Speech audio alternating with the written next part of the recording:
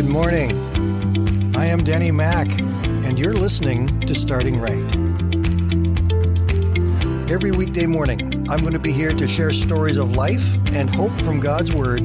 So grab a cup of coffee, sit back and relax for the next 5 minutes as I help you start your day by starting right. Ever since I was a kid, I've been fascinated by pirate ships and finding hidden treasure.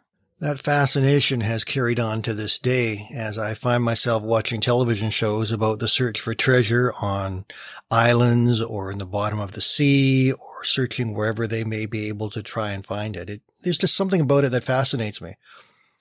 A number of years ago, I was fortunate enough to purchase a piece of silver, which was recovered from a sunken ship called the Etosha, which left Havana in 1622 as the admiral's ship and as part of a flotilla of 28 ships headed back towards Spain. Shortly after they left, they ran into a hurricane just off of Key West. That hurricane sunk 8 of the ships, including the Etosha, which was carrying the vast treasure of gold and silver. Within a month, another hurricane hit the area and spread the remains of the Etosha all along the coast, making it very difficult to find. A man by the name of Mel Fisher began to look for this back in 1971. In the ensuing 14 years, he lost his eldest son, his son's wife, and a crew member when one of the salvage boats they were working on capsized. But still, he kept looking and pursuing this treasure. Then in 1985, he found the treasure. The mother lode of the Etosha's treasure was hauled in. Much of that was kept, and many of the pieces went into a museum.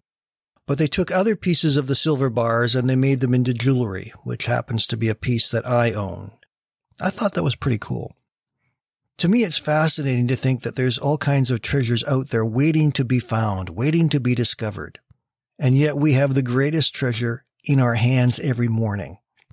In the book of Matthew, chapter 13, and verse 44, it says, "The kingdom of heaven is like a treasure that a man discovered hidden in a field. In his excitement, he hid it again and sold everything he owned to get the money to buy the field." This man who found the treasure was so excited that he could get it. He gave everything he had to just get his hands on it, just to be able to have it. It's talking about the kingdom of God.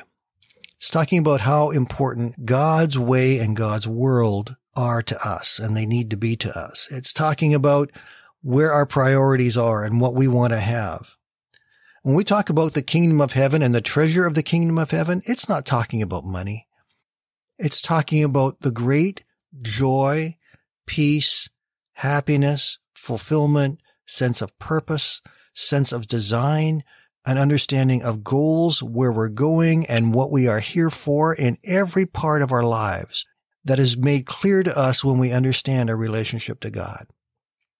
Our relationship with God can suffer from a lot of things. It can get beat up from a lot of things. There can be the storms of life. There can be the trials and frustrations that we face every day. There's a lot of pressure on us to conform to the people and the things around us. There's a lot of pressure on us to accept the fear and to conform to a fear mode society. But we don't live in fear. The treasure that we have gives us life, and it gives it to us more abundantly. It sets us free from fear and gives to us peace and strength from our God. That's the treasure that we have. And the knowledge that when we leave this planet, when we leave this place, whenever that is, however that is, we go to be someplace better. Our treasure is greater than anything that we can find in this world. Our treasure will not hold us back. Our treasure will not get us wrapped up in all the things we can buy and we can have. And what's more, we can have more than just a little piece of that treasure like I've got of that silver from the Etosha. We can have all of the treasure of God within us, all of the power and goodness and grace of God within us. We have it in us. And when we have it in us, we can take advantage of it. For the powerful riches of God, for the fullness of our lives are complete within us and within you and me. Today, let's recognize the tremendous value of the treasure that God has placed within each one of us, because He loves us, He's guiding us, He's with us, and we can trust Him every step of the way. Have a great day, my friends. We'll talk to you again tomorrow.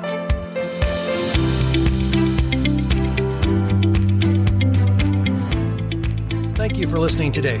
And I invite you to join me Monday to Friday right here on Starting Right with Danny Mac.